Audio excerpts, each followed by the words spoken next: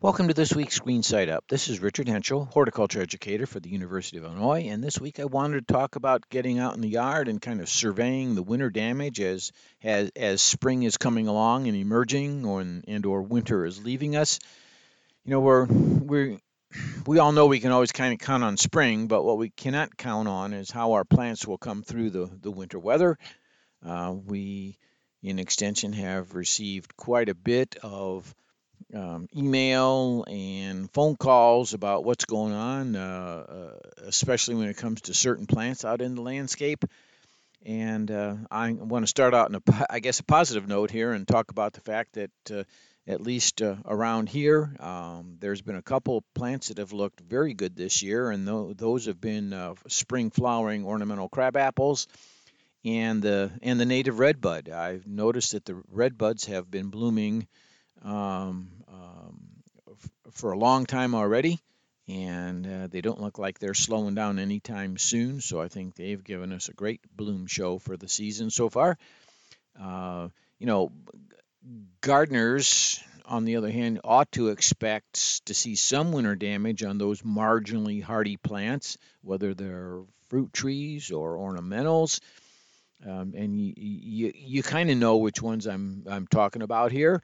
Those are the ones that you get at the garden center, and the retailer says, these need a little bit of protection in the wintertime, or these really belong on the west or perhaps the east or northern side of the home, depending upon their hardiness.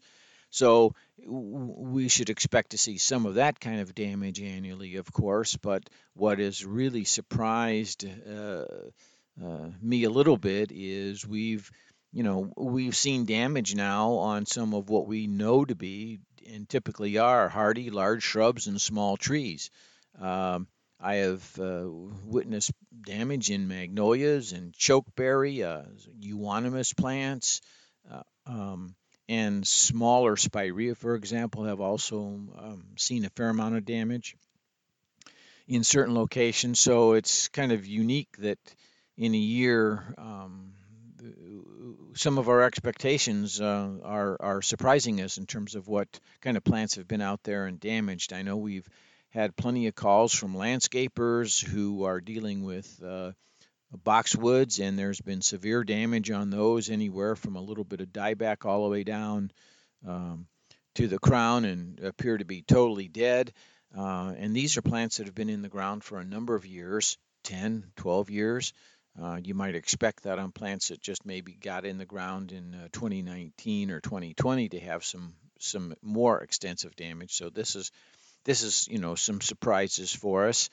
Um, and it's not the usual frost cracks near the soil line or frost cracks on the trunk of a tree. It is some of these things just appear to be outright dead at this point.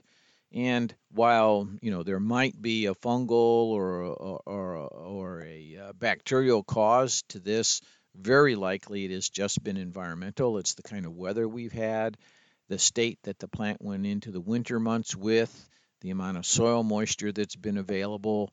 So there's probably a lot of environmental factors going on here over perhaps a pathogen like source for this. We'd like to blame something, but I think in this case it's just been the weather. Backing down to, I guess, ground level here, lawns have done pretty well so far this year. We've had seemingly just enough rain in a lot of the area for us around here. Um, I can also share, though, that the drought monitoring websites are already showing up and saying we're having a dry spring and that we may be in a droughty state, if you will, not too distant future. So that's kind of interesting to hear. But for the moment, the lawns have looked good. One would expect then as the season progresses that early spring natural flush of green growth is going to slow and stop. And at that point, then we are entering the typical growing season that we would have for our lawns here in this area. Since the lawns have greened up so nicely, one of the obvious lawn weeds that we can easily spot right now is a warm season grassy like weed called nimblewill. It is still very much dormant because it really requires a good amount of warm soils and warm temperatures before it starts to come out of dormancy. So right now we've got lush green lawns and this straw-like patch of something going on out there that looks like grass. Well, that quite possibly is nimblewill. So it's just a kind of a straw-colored area in an otherwise green lawn. So something to be aware of as you do your spring lawn weed inventory, if you will, that nimblewill is out there. So it's going to be an interesting season, it sounds like, from here on out.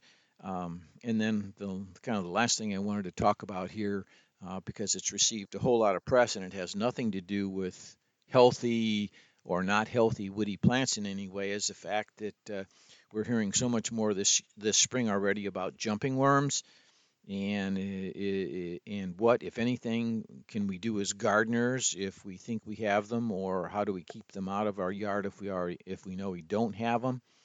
Well, up here at least, and the map is changing rapidly this spring as it's turning out. But um, for my area here, say for example, Kane, DuPage, and Kendall counties, and I know it's in Cook and a whole bunch of other counties north of here. Uh, has been identified that jumping worms exist in our counties. What I really want to assure everybody here listening is even if you're a county that has been deemed positive for jumping worms, they are not county-wide. They are very much in selected areas, local spots, uh, not in everybody's yard. So this isn't something we shouldn't really panic about. Some of the things we can do if we don't have them in our yard and don't wish to get them in our yard is you ought to avoid or be very cautious about any plant swaps that you go to or plant sales you go to. And unless those plants were grown commercially, growing in media that we know is clean and free of jumping worms, I would just kind of put some caution out there as to be careful of what you end up bringing home in your yard, because that's about the only way you're going to move them around. They are just getting moved around by us gardeners. There's no stage of them that have any course of mobility at all. It's a worm. So the only way they jump from one part of town to the next is if we've carried them along with us somehow. If you garden in other spots besides your own home, just make sure you clean the tools off thoroughly. If you've been somewhere and you bring home muddy boots, maybe those aren't the boots you want to wear immediately out into the garden again. You want to clean them off and be careful where you leave the dirt, if you will. So those are some of the things that are going on right now. Um, so be aware that we've seen a variety of plant damage out there. Some expected, some not so expected. Um, and I guess be aware of jumping worms, which is an invasive pest that we're now dealing with. So this has been Richard Henschel with this week's Green Side Up. Always a pleasure, and I'll be back again soon.